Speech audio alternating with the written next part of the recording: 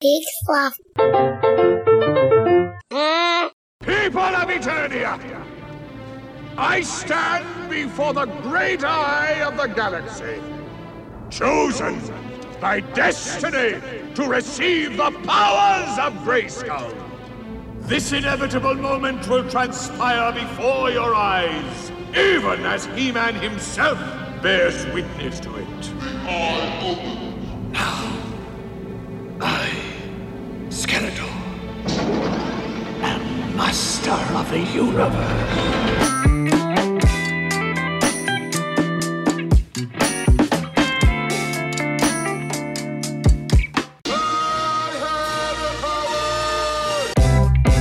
Hey everybody, I'm Joel Murphy.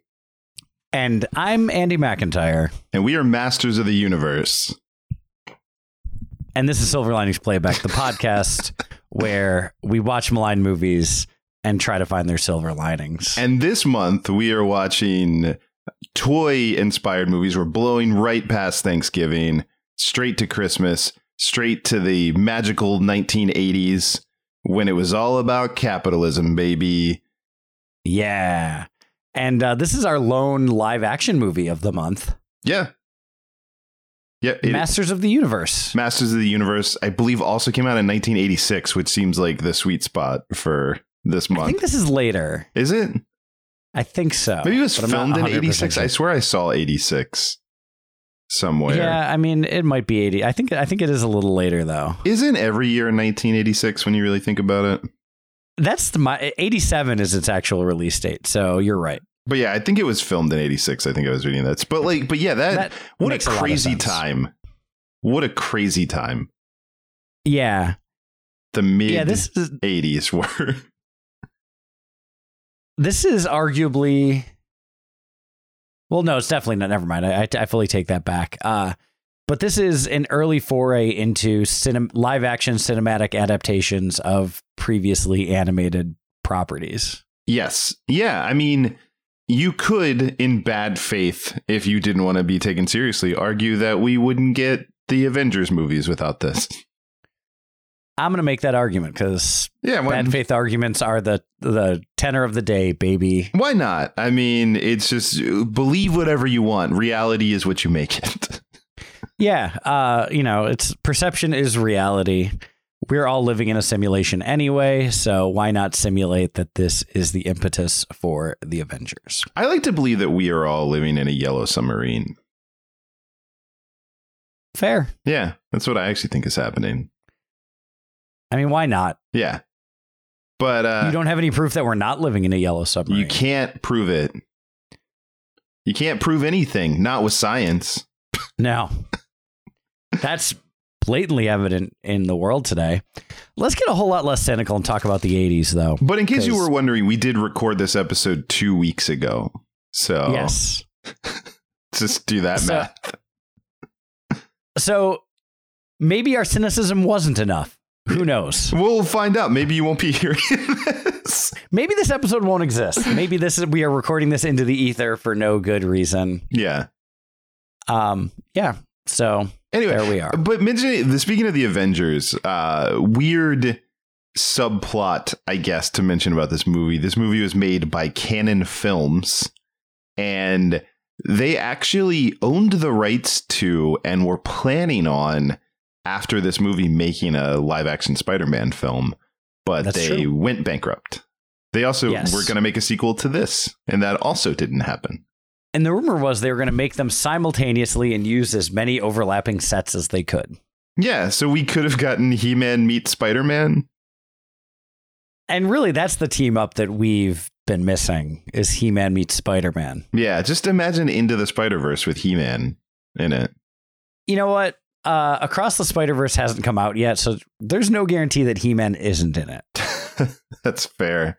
I think it's also worth mentioning that there's a lot of strange things about this movie, and I'm sure we'll talk about them. But like you said, I mean, it is this live action adaptation of a cartoon, but it's in a sense it's not, because it's actually a live action adaptation of a toy, which makes it perfect for this month. And in fact, I think one of the places to start when talking about this movie and when maligning this movie is the fact that it is not terribly similar to the cartoon.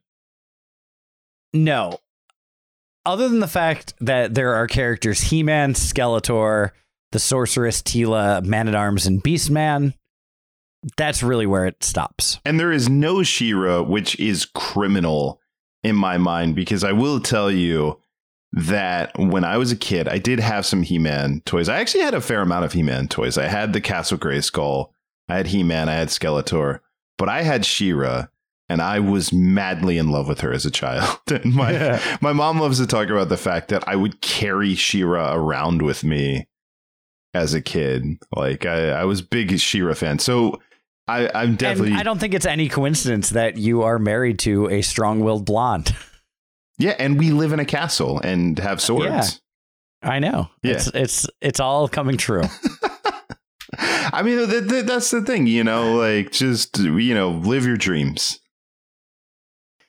Yeah, I, oddly enough, wasn't as into She-Ra. And I think it's because, for whatever reason, none of the local affiliates carried any episodes of the She-Ra cartoon near me, so I never got to see it. I was just aware it existed because of the toy aisle, but I did have a lot of He-Man toys. Yeah, no, we had a lot. I'm like kind of surprised. I mean, I think possibly because I don't even remember that I was super into He-Man. I think maybe the toys were cheap. I don't know, but like I know we had. They were definitely not the most expensive toys. They're pretty mass because considering that literally all of the He-Man toys were the same sculpt with a different head. Yeah, so maybe that was it, because if anyone's and some of them were the same head with different paint. Yeah, but like if anyone is tracking this month, I did not really have Transformers as a kid because I think they were too expensive. So I at some point had a Grimlock, which was awesome. But yeah, I had a bunch of Transformers.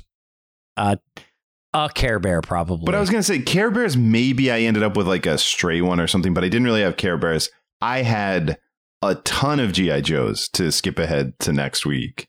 Yes, I also had G.I. Joes were my favorite. Yeah, they were my favorite too. Transformers a close second. I immediately lost all of their weapons and backpacks and assorted things that they came with. Those don't exist. Yeah, like I think they just fell out of the package and vanished the second they bought them. They just like dusted away like Thanos snaps them. Yes, but yeah, you take them out of the bubble, the blister pack, and then gone. But yeah, had a bunch of G.I. Joe, which was weird too, because like those were ones that survived to when I was an adult, and my mom kind of had that like, if there's anything you want from the house day. And I remember finding them, and they were in this big plastic bin, and apparently it was the thing with G.I. Joes is the rubber band that held their midsection together just deteriorated on all of them. So you would pick them up and they would just snap in half. Yeah. Yeah. All fall apart. Yeah. Yeah. But we're talking about He-Man, and He-Man, oddly enough, very similar like build, although less articulation, but it was the same like rubber band holding all the bits together, but no bendy elbows or anything like that. Do you remember, because I know I had this too, the sword, but it was only like half a sword, and I think it was supposed to snap to something else because it had like... Yeah, it snapped to the Skeletor sword. But I don't think I had the Skeletor sword. I think I only had the He-Man sword. So I had like half a sword, I remember too, that I would play with. I remember having both, and I didn't lose the swords for any of the He-Man stuff. No, the He-Man like accessories were easier to contain because they were a little bigger. Yes, and each guy only had like one thing. Yeah, because G.I. Joes, they would all come with like walkie-talkies and guns and like all this stuff that were small parts that I imagine my cats ate or something. I don't know what happened to them. Again, we established they dusted away like Thanos. Right. Yeah. But yeah, no, I definitely had the Castle Grayskull playset, which was one of the few like full playsets that I had. No, me too. That's why that was a badass toy because it was like almost 3 feet tall.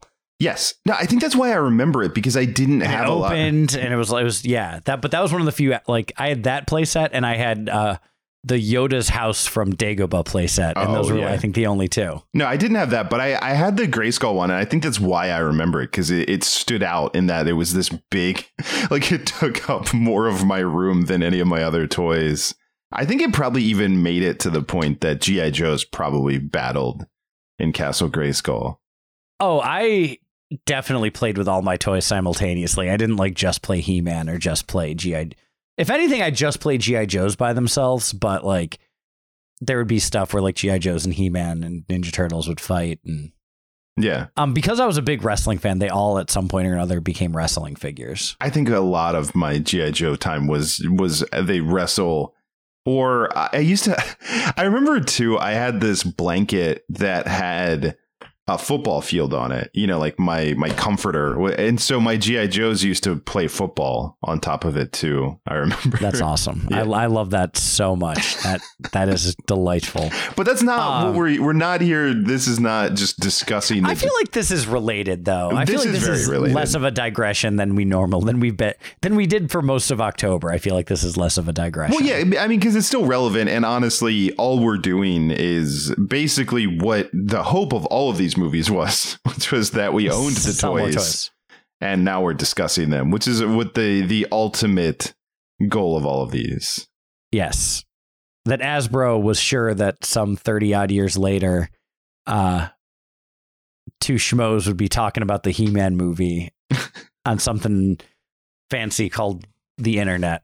Yeah, but yeah, it's funny too, because like I was reading stuff about this movie too, and like Hasbro had so much pull with this that they literally were like, He-Man will not kill anyone on screen, and you will not kill any of the like toys that we want to sell, like any of the main characters. They learned their lesson from Optimus Prime, and they're like, there will be no deaths of profitable characters.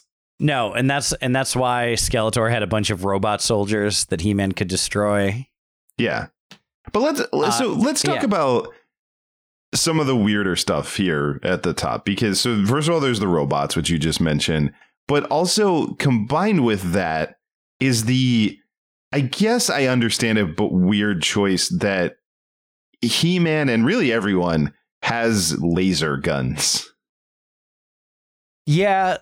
I mean, He-Man was always a weird hybrid of like sword and sorcery plus machinery, but no one had laser guns. No. Well, I guess Man-at-Arms, I think, had laser guns. But like, I don't ever remember He-Man firing a gun. No, He-Man had the Sword of Grayskull. Right, which is kind of, and I guess maybe that goes into not wanting to see him kill anyone. And like, you know, I mean, it's sort of, you know, to combine all of it, there's a wrestler that shares your name named Drew McIntyre, who he comes out to the ring with a sword. And it's sort of the same thing of He-Man in this movie of like, okay, yeah, you have a sword, but you can't use that in any of your fights. No. It looks cool as an entry prop. Yeah, but no. But like Big Boss Man had a nightstick and he used the hell out of that nightstick. Yeah, he did. I still think the highlight of wrestling might have been when The Rock one-handed caught you did the nightstick at the 1998 Survivor Series. That was the peak. It's all been downhill ever since. Yep.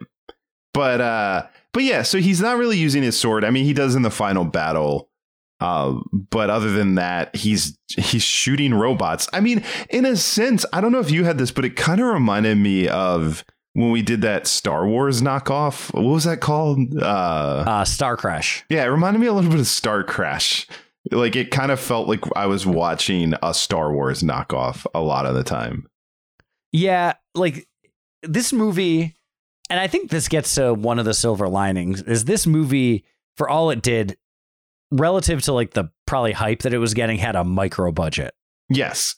Yeah, which I guess segues nicely into the next thing I was going to mention, which it's fairly obvious it's for budgetary reasons, but you get the setup. We start the movie and the throne room looks great. Like we get the throne room at Castle Grayskull, but 90% of this movie takes place in Earth, like in Whittier, Anytown, USA. Yeah, I think it was shot in Whittier, California. But yeah, it's just like a town that was near the studio that they could film in that saved them a ton of money. And there's probably a lot of just like Hollywood Street backlot scenes being shot. I'm sure. Yeah. Yeah, that it like the director did convince the studio to let him begin and end the movie on planet Eternia. Yeah, I did see that too, that apparently the original script had none of that. And it was just all on Earth. It was just all the He-Mans showing up to Earth. Yeah, which also, that's another thing too, with apparently the money problems that Canon Films was having while making this. They shut down production before finishing the movie, and the director had to lobby to shoot the end, which I actually think he did a really great job on. But reading that before watching it, one of the things I saw too is like the throne room set had been taken down by that point because it was weeks later. So you can kind of see it in the final battle where He-Man and Skeletor are fighting, but there isn't really a background. It's just like a series of different light effects because they're sort of fighting nowhere because the set doesn't exist anymore. I think it looked cool. And if I didn't know, I don't think I would have known, but it's not great that they had to shoot that later because they ran out of money. No, that's yeah, I mean, I will save it for the silver lining, but like this movie stretched the dollars pretty far. Yeah, I mean, considering, how cheap it had to be made, I don't think it looked bad. Yeah, and I think the production design, they definitely made the most. Like the alien creatures looked cool. The Skeletors, the outfits were awesome. Like, they did it. I will say that since we're not in the silver linings part yet, I did think there was a problem with Skeletor's mouth. Like Skeletor's mouth did not really move. It didn't. It was just off enough that it was disorienting. Definitely. Yeah, where it's like, and I think it might have been as simple as if they somehow could have made the latex mask 2 parts so that there was a part on his chin and the rest of it so that when the mouth was moving, it moved a little more fluidly. I think would have worked. It definitely had a little bit of like Muppet flapping effect when he was talking. Yeah. And I think a lot of lines were probably dubbed too, because I think it probably hindered his ability to talk. Almost certainly.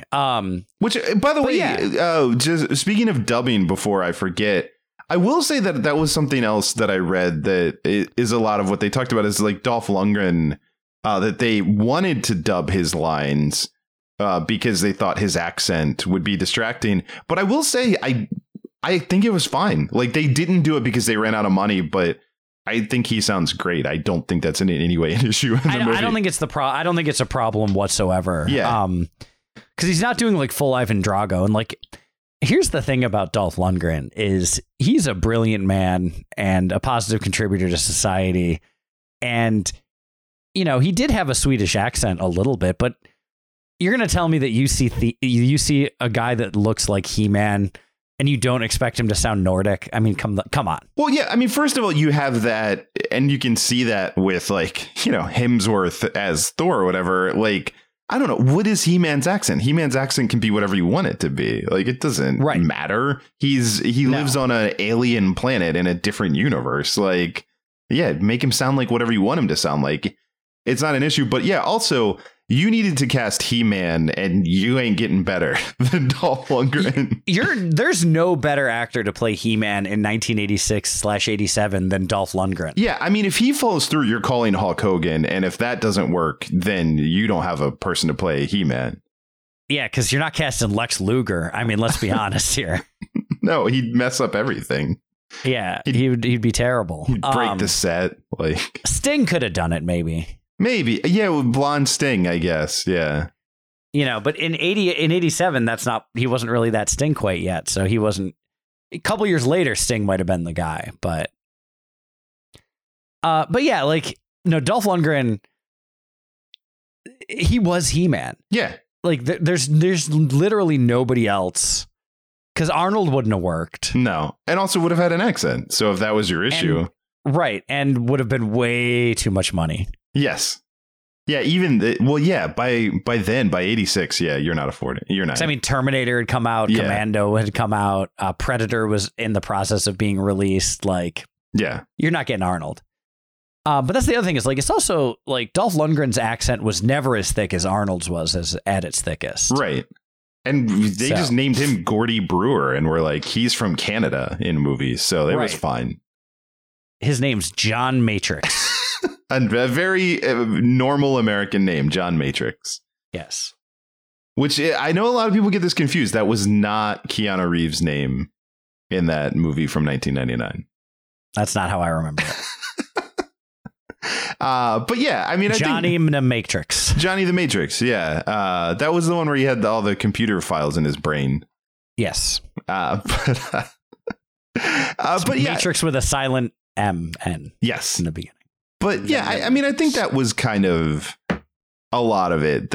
I think the budget, I think the fact that it was on Earth, I think the lack of characters like She-Ra and other, staple characters that you'd want to see. There ain't no tiger in this movie either.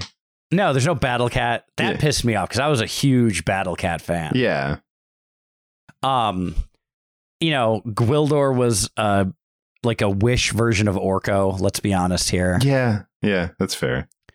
I mean, love Billy Barty, iconic little person actor, and great, but where's my man? Because they probably didn't have the money to make someone look like they were floating. So they were like, we'll just scrap Orko. And yeah. But yeah, I don't know if there's anything else specifically you want to malign. Actually, as I said that, there's one thing that I don't even know if I'm maligning. It might be in the liminal space. So if you have anything else first, let me know. I think I'm into the liminal space, and I think that maybe this is more so than any other movie. We should just devote a segment to just things that made you go, what? Like just confusing things that happened in this movie. That's perfect. Because I have one of those, but go ahead if you want to. To be honest, that might be 70% of the runtime for me. Yes. Yeah. The first one, they paid money to have Purple Haze by Jimi Hendrix played in the movie. And a movie where you're struggling financially to like keep the lights on. You paid for a Hendrix song. You paid for 30 seconds of Purple Haze by Jimi Hendrix. Which probably cost more than almost probably the entire costume budget for the film. I have to assume that either that or they did it illegally. They read some loophole that it's like 28 seconds and that's like just under the cutoff or something that they had to pay. They were just under the legal limit to play Purple Haze. Maybe. Something, but it's just like, it's so like weird because that was a 20-year-old song when this movie came out. Right. It's not even like a current song, but it is an eternally expensive song to put in a movie, I'm sure. I mean, it is one of the greatest rock and roll songs of all time, for sure, and immediately iconic. Right.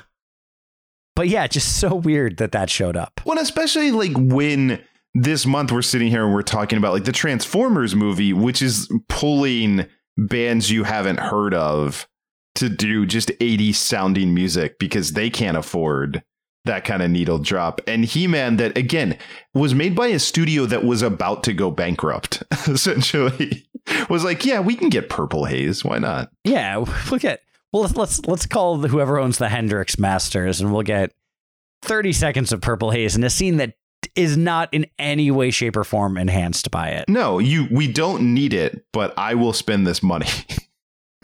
Yeah, no, that one was strange. The one that I wanted to mention, and I think it happens like 3 or 4 times, and I never knew what to make of it. But I think it's twice with Skeletor, and then Evelyn does it, where they just look directly into the camera and address us, the audience. And it's a weird choice every single time. But like in a non-fourth wall breaking way. But that's what I mean. It's like I literally did not know what to make of the choice because they're just looking into camera. But it's almost like they're looking into camera like they're a newscaster or something. Like, oh no, you know what it's like? It's like Who Shot Mr. Burns Part 1. Oh, when Chief Wiggums is like, was it you? No, Yeah. Chief, it wasn't me. Yeah, because like you said, there's nothing that implies that it actually is supposed to be an address to us, that it's breaking the fourth wall. It's just for some reason the camera is pointed right at their face and they're looking into the camera, but essentially addressing the room that they're in. Yeah, whoever's on the opposite side of the camera in the space of the action. But it's always like, that's the thing is when someone looks into a camera, especially in a movie where again, it's not a newscast. It's not breaking the fourth wall. It's unnerving. It's intentionally unnerving. And usually if directors make that choice, they understand that that's the choice they're making to break the fourth wall. But yeah, this movie just does it, but for seemingly no reason. Yeah, it's weird how just having the actor look like 45 degrees to the right and deliver the exact same line we completely allow that. But when they're looking dead center, it's off-putting. Yeah, it feels like one of those paintings where the eyes follow you or whatever. Like it feels like they're looking at you versus, if they're... You mean all of them? Yes. But yeah, if the eye line is just off, then yeah, it's fine. But yeah, I really didn't know what to make of it. And it happened like just enough that it wasn't an accident, but not enough that it was any kind of motif. It just was a thing that happened like 3 times. Yeah. And even in times where it would have made sense, like the clip you chose for the intro where Skeletor's addressing the people of Eternia. Not in that scene. Yeah. Like that's a scene where it could have happened. But he doesn't. No, that scene, he's like a hologram projection and he's just looking out at nothing. Yeah. But it's just weird. Yeah. And there's a lot of moments like that. Oh, do you know what's another liminal thing? Did this movie make you think of Back to the Future? Yeah. Like in terms of one, that there's an actor that is from Back to the Future who's in this movie who I'm trying to find his name because I don't remember it. Yeah, he plays Lubick in this movie. Yeah, I'm trying to find, but it's James Tolkien. Yep, you found it right before me. But yeah, James Tolkien, who is the principal from Back to the Future, is a detective in this. So he's similarly an authority figure. And in fact, in this, he has a gun and he's chasing them. And it honestly really reminded me of Back to the Future Part 2, where they're sort of in the nightmare in 1985, where his character is kind of like that, where the principal has now become a weird, paranoid, like gun-toting vigilante. But so there was that. There also is... So we haven't talked about the fact that Courtney Cox is in this movie, which is just a thing that's true. But that is neither maligned or silver. Yeah. That is just a fact about this movie. But she falls asleep on a front porch, bench, swing, whatever, which is essentially what happens to Jennifer at the end of Back to the Future. And then also the end, her ending is a straight up Back to the Future ending, which is that she goes back to Earth and that those sneaky bastards, they sent her just early enough, because we also haven't talked about the fact that her parents died in a plane crash. And so she gets actually sent back to Earth, which also, to be clear, so we all understand this, at no point up until the last second that this choice is made was it ever implied that time travel is part of this. It just seemed like a portal that sent you from our world to theirs. But suddenly at the last second, they're like, oh, and you can also go back in time, I guess. It's like, we can send you back to any point in your own timeline. And then, so she thinks that she's saying it too late, but like right at the last second, she's like, wait, send me back to before my parents died. And then she wakes up and her parents are still alive. But what I love about this choice, and maybe this segues into Silver Linings if we're ready for that, is... So, okay, again, it's a Back to the Future thing. I don't know what to make of all the parts that feel like Back to the Future. But what I thought was hilarious is like, so the end of Back to the Future, Marty's in this world. He gets the truck. His parents are happy. Biff is still hanging around, even though he's a horrible criminal and should be in jail. But he's washing their car or whatever. But then everybody's happy and it's this really joyous ending. I love that Courtney Cox goes back in time and her parents are there. And then it's still, she's like, hey, I don't think you guys should get in that airplane today. And they're like, shut up, we're getting in the airplane. And then she has to like steal their keys and run out of the house. Like, it's weirdly tense. Yeah. It's a weird choice. Yeah. To not just make it like, okay, honey, sure, we'll hang out with you. Like, they're mad about it.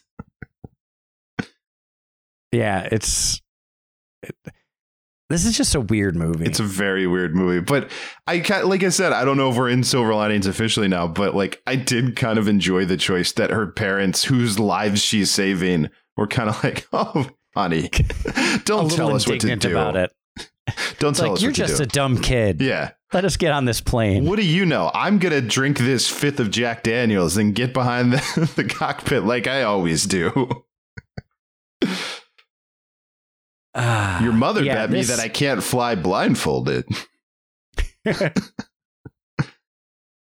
like we're going on the cheapest airline. I mean, I thought that I got the sense that her dad was flying the plane, but maybe I'm wrong. I think it was that they were in a commercial plane crash. Oh, was it? My take of it. Yeah. Oh, okay. Huh. Oh, fair enough. But yeah, for some, I thought her parents like owned like their own little airplane and a were small flying. plane. Yeah. It could have been, but I thought they took her keys so they couldn't drive to the airport was my take on it. But the only flaw in this movie is that's not made clear. Yeah. Also, since we've now mentioned that Courtney Cox is in this movie, I guess we should also mention that Christina Pickles, who plays her mom on Friends, is also in this movie as the sorceress of Castle Grayskull. Yeah. That's what a weird coincidence. And they have scenes together in this. Like they have conversations with each other in this movie. I wonder if they talked about it on the set of Friends. I like to imagine that Kaufman and Crane were thinking about who to cast as Ma Geller. And this just happened to be on HBO, and like, damn, Courtney Cox and Christina Pickles have some chemistry. Let's see if we can get her to read for this. If you take out everything that's happening in this scene and just focus on these two women and their relationship, I really think there's something there. There's a real like mother-daughter vibe that we could definitely capitalize on. And then what's Elliot Gould doing? Let's cast him. What's 70s sexiest man alive Elliot Gould up to now in the 1990s? Because never forget that, everybody. And if you're too young and you're listening to this and you don't understand, Elliot Gould and Donald Sutherland were the two sexiest people in the 1970s. I think the most 70s statement that you can make is that the name of the sexiest man alive is Elliot Gould. Have you ever seen that? I think it was like a TV Guide cover or something where it's Elliot Gould and Grover, and it's like kind of sexy. Like he looks sexy with Grover. It's amazing. He was sex on a stick, man. Elliot Gould in the 70s. Yeah, it's good stuff. So if you do yourself a favor and Google image search that one. Get on the internet machine and look it up. I'm telling you. But clear your night. That's all I'm saying. Yeah. By the way, speaking of homoerotic things, I think that's a silver... In He-Man, the hell you say? Well, that's what I was going to say. I think that has to be a silver lining for this movie, is I'm going to imagine that there are quite a few young boys out there who discovered something about themselves seeing a shirtless Dolph Lundgren all oiled up in a harness getting whipped. I think that was probably a moment for some people. You're not going to tell me that some aspiring leather daddies saw Anthony DeLongis whipping He-Man in that Blade costume and were like, something's incredibly right about what's happening here. Because, I mean, I had it watching it of just like, I can't believe this is in a children's movie was like kind of my vibe. Well, and one of the other like villainous aliens, Karg, just has total old Queen vibes. Oh, yeah. But no, just has not Queen the band, like just like aging Queen, like aging, like over it gay man vibes. He has like his big pompadoured white hair and his little mini cape. And it's just it's queer coding is what it is. Well, and when then you combine all of that with the fact that this movie gives He-Man no love interest. So like he is not attracted to any women in the movie. Like it definitely, I think, I don't know if it's intentional or not, but it definitely plays a certain way that like it feels like He-Man is, possibly a gay icon. There's no possibly about it. And just the fact that like whenever Duncan is introduced, he gets introduced as Duncan and then immediately like Man-at-Arms. Yeah. But yeah, so I do think that's a silver lining. I think that's great for this movie. I love it. No, this movie is probably even more overt at queer coding than the actual He-Man cartoon was. Yes, which, I mean, the He-Man cartoon, when he was Prince Adam? Prince Adam. Prince Adam was a hell of a look. With that Prince Valiant haircut and Yeah. the tight purple pants. Yeah. And then when he grabs the sword and screams, "I have the power," he was wearing a fuzzy diaper and bondage gear. Come on. Yeah. I mean, what we're saying is, man, the 80s were a golden era. They were a time. Yeah. They were a time.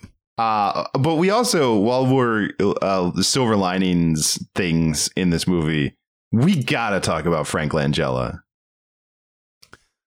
Oh, I mean, he's it. He showed up and you can't convince, because I read too that like I think his kid was into this and that was kind of why he did it. But that man showed up to play a Shakespearean villain. And I mean that in the best way possible of like he prepared like this was Hamlet. Like he showed up to set and gave gravitas to Skeletor. No, Skeletor is like this tragic villain. He does it so well. It couldn't be any less like the cartoon toy Skeletor comic book, etc. Like he plays him with like real pathos, and like he plays the villain as completely justified in his actions, and it's great. Yeah, no, it he's is a legit fantastic. great performance. It is. No, it's truly great. I know that he like improvised some of his lines. There's one line that's amazing that I don't have it in front of you. Maybe you can remember, but he says something to the effect of like, what is it like being the hero? Is it as lonely as it is being the villain? Or like, there's some like just amazingly tragic line that he says to He-Man. I think that's pretty close to the line. I think the actual line is like, what's it like being the hero? Is it as lonely as being evil? Yeah, it's something like that, but it's like it's so good. But that line is like oddly profound, especially at the moment that it's happening, and then like being delivered by Frank Langella, who is delivering it like it is a line from a Shakespeare like play. It's Laurence Olivier at the Royal Shakespeare Company. Yes. No, he goes all in on it, and it's like, because I mean, that's the point of He-Man, is there is no shade of gray in the He-Man universe, in the toys, in the anything. And like, that's kind of the greatness of 80s toys, is that it's very clear cut. And he plays it like that. He's like, I am He-Man's opposite number. So what does that mean? What does that say about me as a character? And oh my God, it's so good. It really it's is so good. Also, love the character design at the end when he transforms. When he goes golden. Yeah. Which is the clip that we played at the beginning. That's as soon as because he grabs a sword and then he becomes, I don't even know if there's a name for whatever he is at the end, but like Super Shredder. Yeah, he's Super Shredder. It was Kevin Nash subbed in for Frank Langella. But no, he looks fantastic in the final battle. I would have bought that toy when I was a kid. They didn't make very many toys directly from the movies. Like, I think Blade eventually got made into a toy for those aspiring leather daddies out there. They were like, we got your letters, fine. Yes. And I think Saurod the lizard dude got made into a toy. Which also, I mean, all of the villain, like there's a lot of Star Wars vibes in this movie, but the villains that Skeletor sends to Earth to retrieve the, whatever MacGuffin thing that the cosmic key. Yeah, the cosmic key. They all look like, great just versions of the bounty hunters that are sent at the, in Star Wars. Like, yeah, there's a lizard guy, there's a bald guy. With like there's a lizard guy, there's a leather daddy, there's an aging queen, and then there's Evelyn and Beastman. And Beastman is great. Beastman who gets what is it? Courtney Cox throwing like ammonia in his face. Yeah, he just throws ammonia in his face. It's pretty hardcore. Yeah, and he sells it, but he kind of no-sells it too. Like, it's... Well, we don't know enough about Beastman to know what ammonia is going to do. Like, it definitely probably burned his eyes, but yeah, like he seems startled, but then he recovered pretty quickly. Yeah. Also, Evelyn, great. Just the Meg Foster fantastic as Evelyn. Yeah, she's just a sort of an icon of sci-fi cinema because she has very, very striking eyes that I think make Evelyn the character. And like, she's another one that like this could have been a glorified extra with the amount of Evelyn that's on the page. But like, she really commits to taking her, like believing her character has an arc and all that and going through it. And she looked great. And yeah. Which also, and shout out to her too, because from the stuff I was reading, that costume was not comfortable to wear, the bodice that they have her in or whatever. But no, I want to give a shout out to her too, because the scene that she has that I love, which is also such a dark scene for this movie, is so there is a part where, again, as we said, Courtney Cox's parents. And to be clear, I guess we didn't fully set it up, but Courtney Cox is just a person on Earth that she's she's a waitress and she's getting ready to leave town with her boyfriend. But yeah, it's made clear that her parents died in this plane crash. So she has the cosmic key and her mom shows up and is like, "Hi, honey. I guess what? I'm not dead. Had to pretend not to be dead for reasons. Anyway, can you give me that cosmic key?" And it's like this really emotional scene. And Courtney Cox plays it really well, too. And she gives the key to her mom. And then her mom immediately turns into Evelyn, who just soaks up how stupid Courtney Cox is and how great it is that she has tricked her by using her dead mom. And it's dark as hell and amazing. Oh, it's so dark and so good. Oh, yeah, it's so great. Yeah, no, so she did a great job. The whole cast was good. I mean, like you said, Billy Barty was a really fun choice. He has such a great voice. He does, and he really hams it up as Gwildor. John Cypher, who is not to be confused with John Matrix or any other dumb name that Schwarzenegger has had, is Man at Arms. He does what he needs to do. Chelsea Field is Tila, also really good. Yeah. It's like this movie, like the production, like everything looks as good as anything did in 1987. Yeah. Yeah. And again, I think every dollar was stretched as far as possible. It all ended up on screen. I kind of wish we had gotten the sequel to this, which apparently wouldn't have had Dolph Lundgren, but I would have watched it.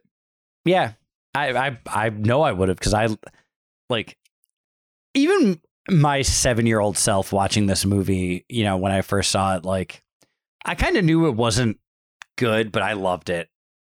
Yeah, like I loved. Yeah, and again, I think that I think for kids, and I think part of the reason that it probably struggled is I think it was too far from what kids were expecting. So your built-in audience for it couldn't really recognize it as the cartoon that they liked. But it's interesting because I do think that it has a bit of a cult following now, because I think people who approached it without any preconceived notions of what it was supposed to be or what they wanted it to be enjoy it for what it is, which is this kind of weird space battle epic.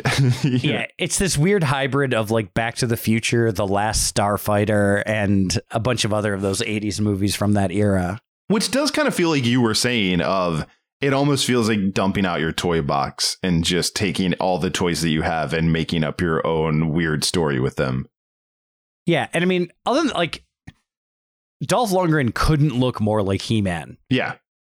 Like that, they nailed that. That's about... Yeah, nobody else quite looks like they did, but Dolph Lundgren certainly does. No, but like literally, like, I don't think I would even go as far to say that no on-screen character has looked more accurate to their source material without CGI accoutrement than Dolph Lundgren did as He-Man. Well, Patrick Stewart as Professor X, but yes, other than that. Okay. Those are the two. But he could walk. Those are the two. Yeah. Those are the two. Yeah, those are the two. Yeah. But yeah, like it's uncanny how much he looks like He-Man. Like the X-Men that Patrick Stewart was in charge of. Exactly. This may have also gone in the liminal space, but I have to believe that a young Howard Shore was watching this movie and heard the very first boom that he decided to use in every Christopher Nolan movie from that point onward. For sure. That etched into his brain.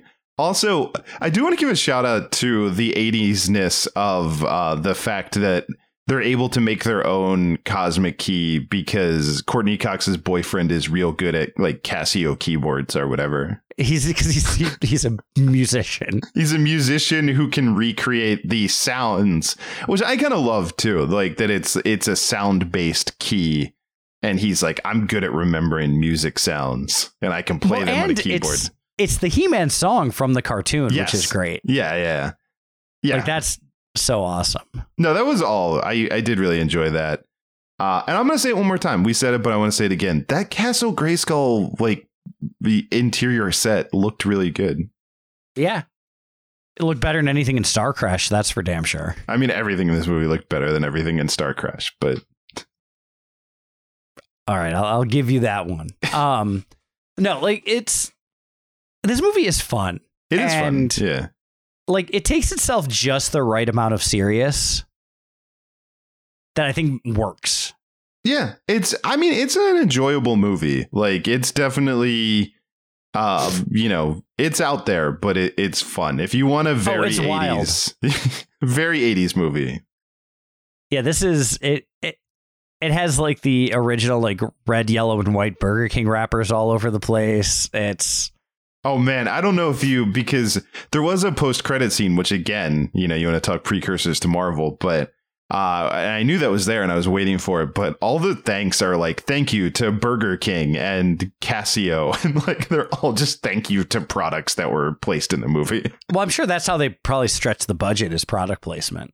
Yeah, which I will say, too, even with that, like, it didn't feel distracting. It just felt like, it was there. But it wasn't, it wasn't Tony Stark sitting there eating that hamburger while doing the press conference. Right. Yeah. But no, it does. I'm sure this isn't the first post-credit scene, but it's the first one I remember.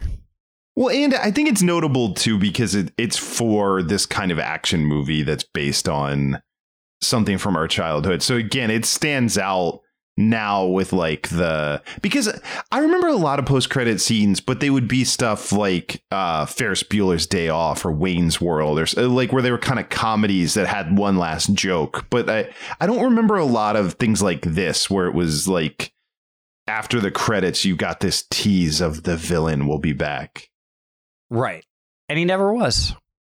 As far as we know, he could be. Yeah, there's still time. Yeah, I would still watch Frank Langella play Skeletor. And I would watch Dolph Lundgren play He-Man. I would watch that movie now. Let's just make it. Yes.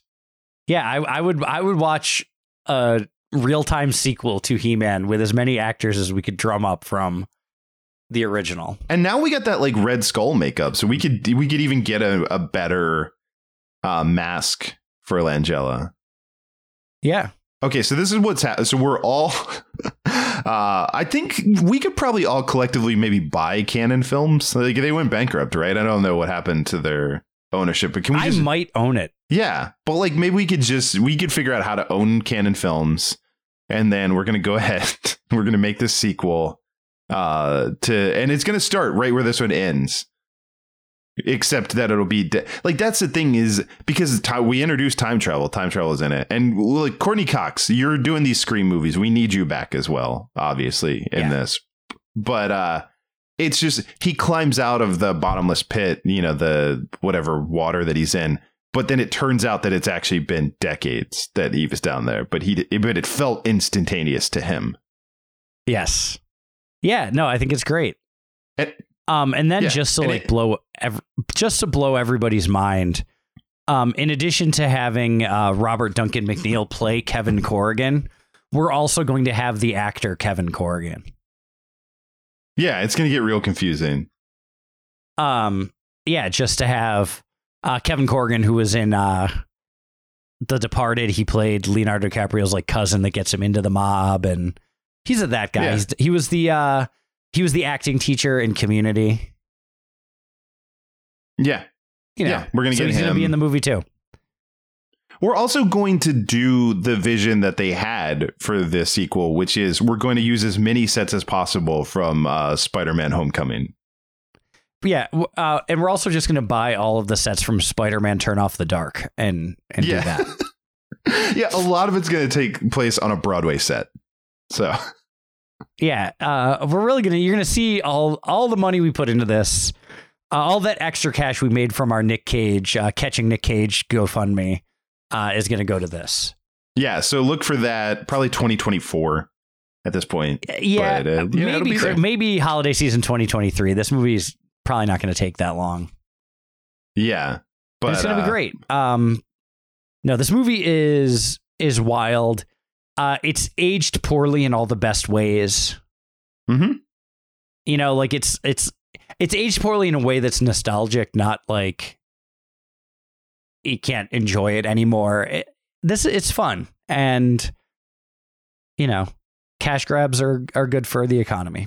Also, Hasbro, if you're listening, I'm an adult with disposable income. You make that Skeletor in the golden costume, I'm buying it. Yeah, I mean, we know friend of the show Jonathan Davenport will probably buy it too. He'll probably design it. Yeah, if you want. I mean, hit up Design Mode Studios at Davenpo on all the socials and get it done. Shut up and take our money. Silver Linings Playback is a production of HoboTrashCan.com. If you enjoyed the show, please rate or review it on Apple Podcasts. Hear more great shows on the Peak Sloth Podcast Network, like this one. This is Philip. And Katie.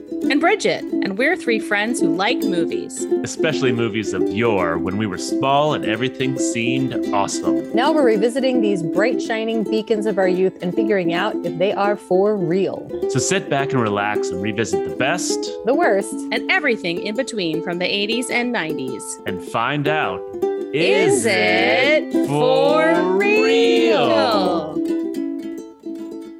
I'll be back.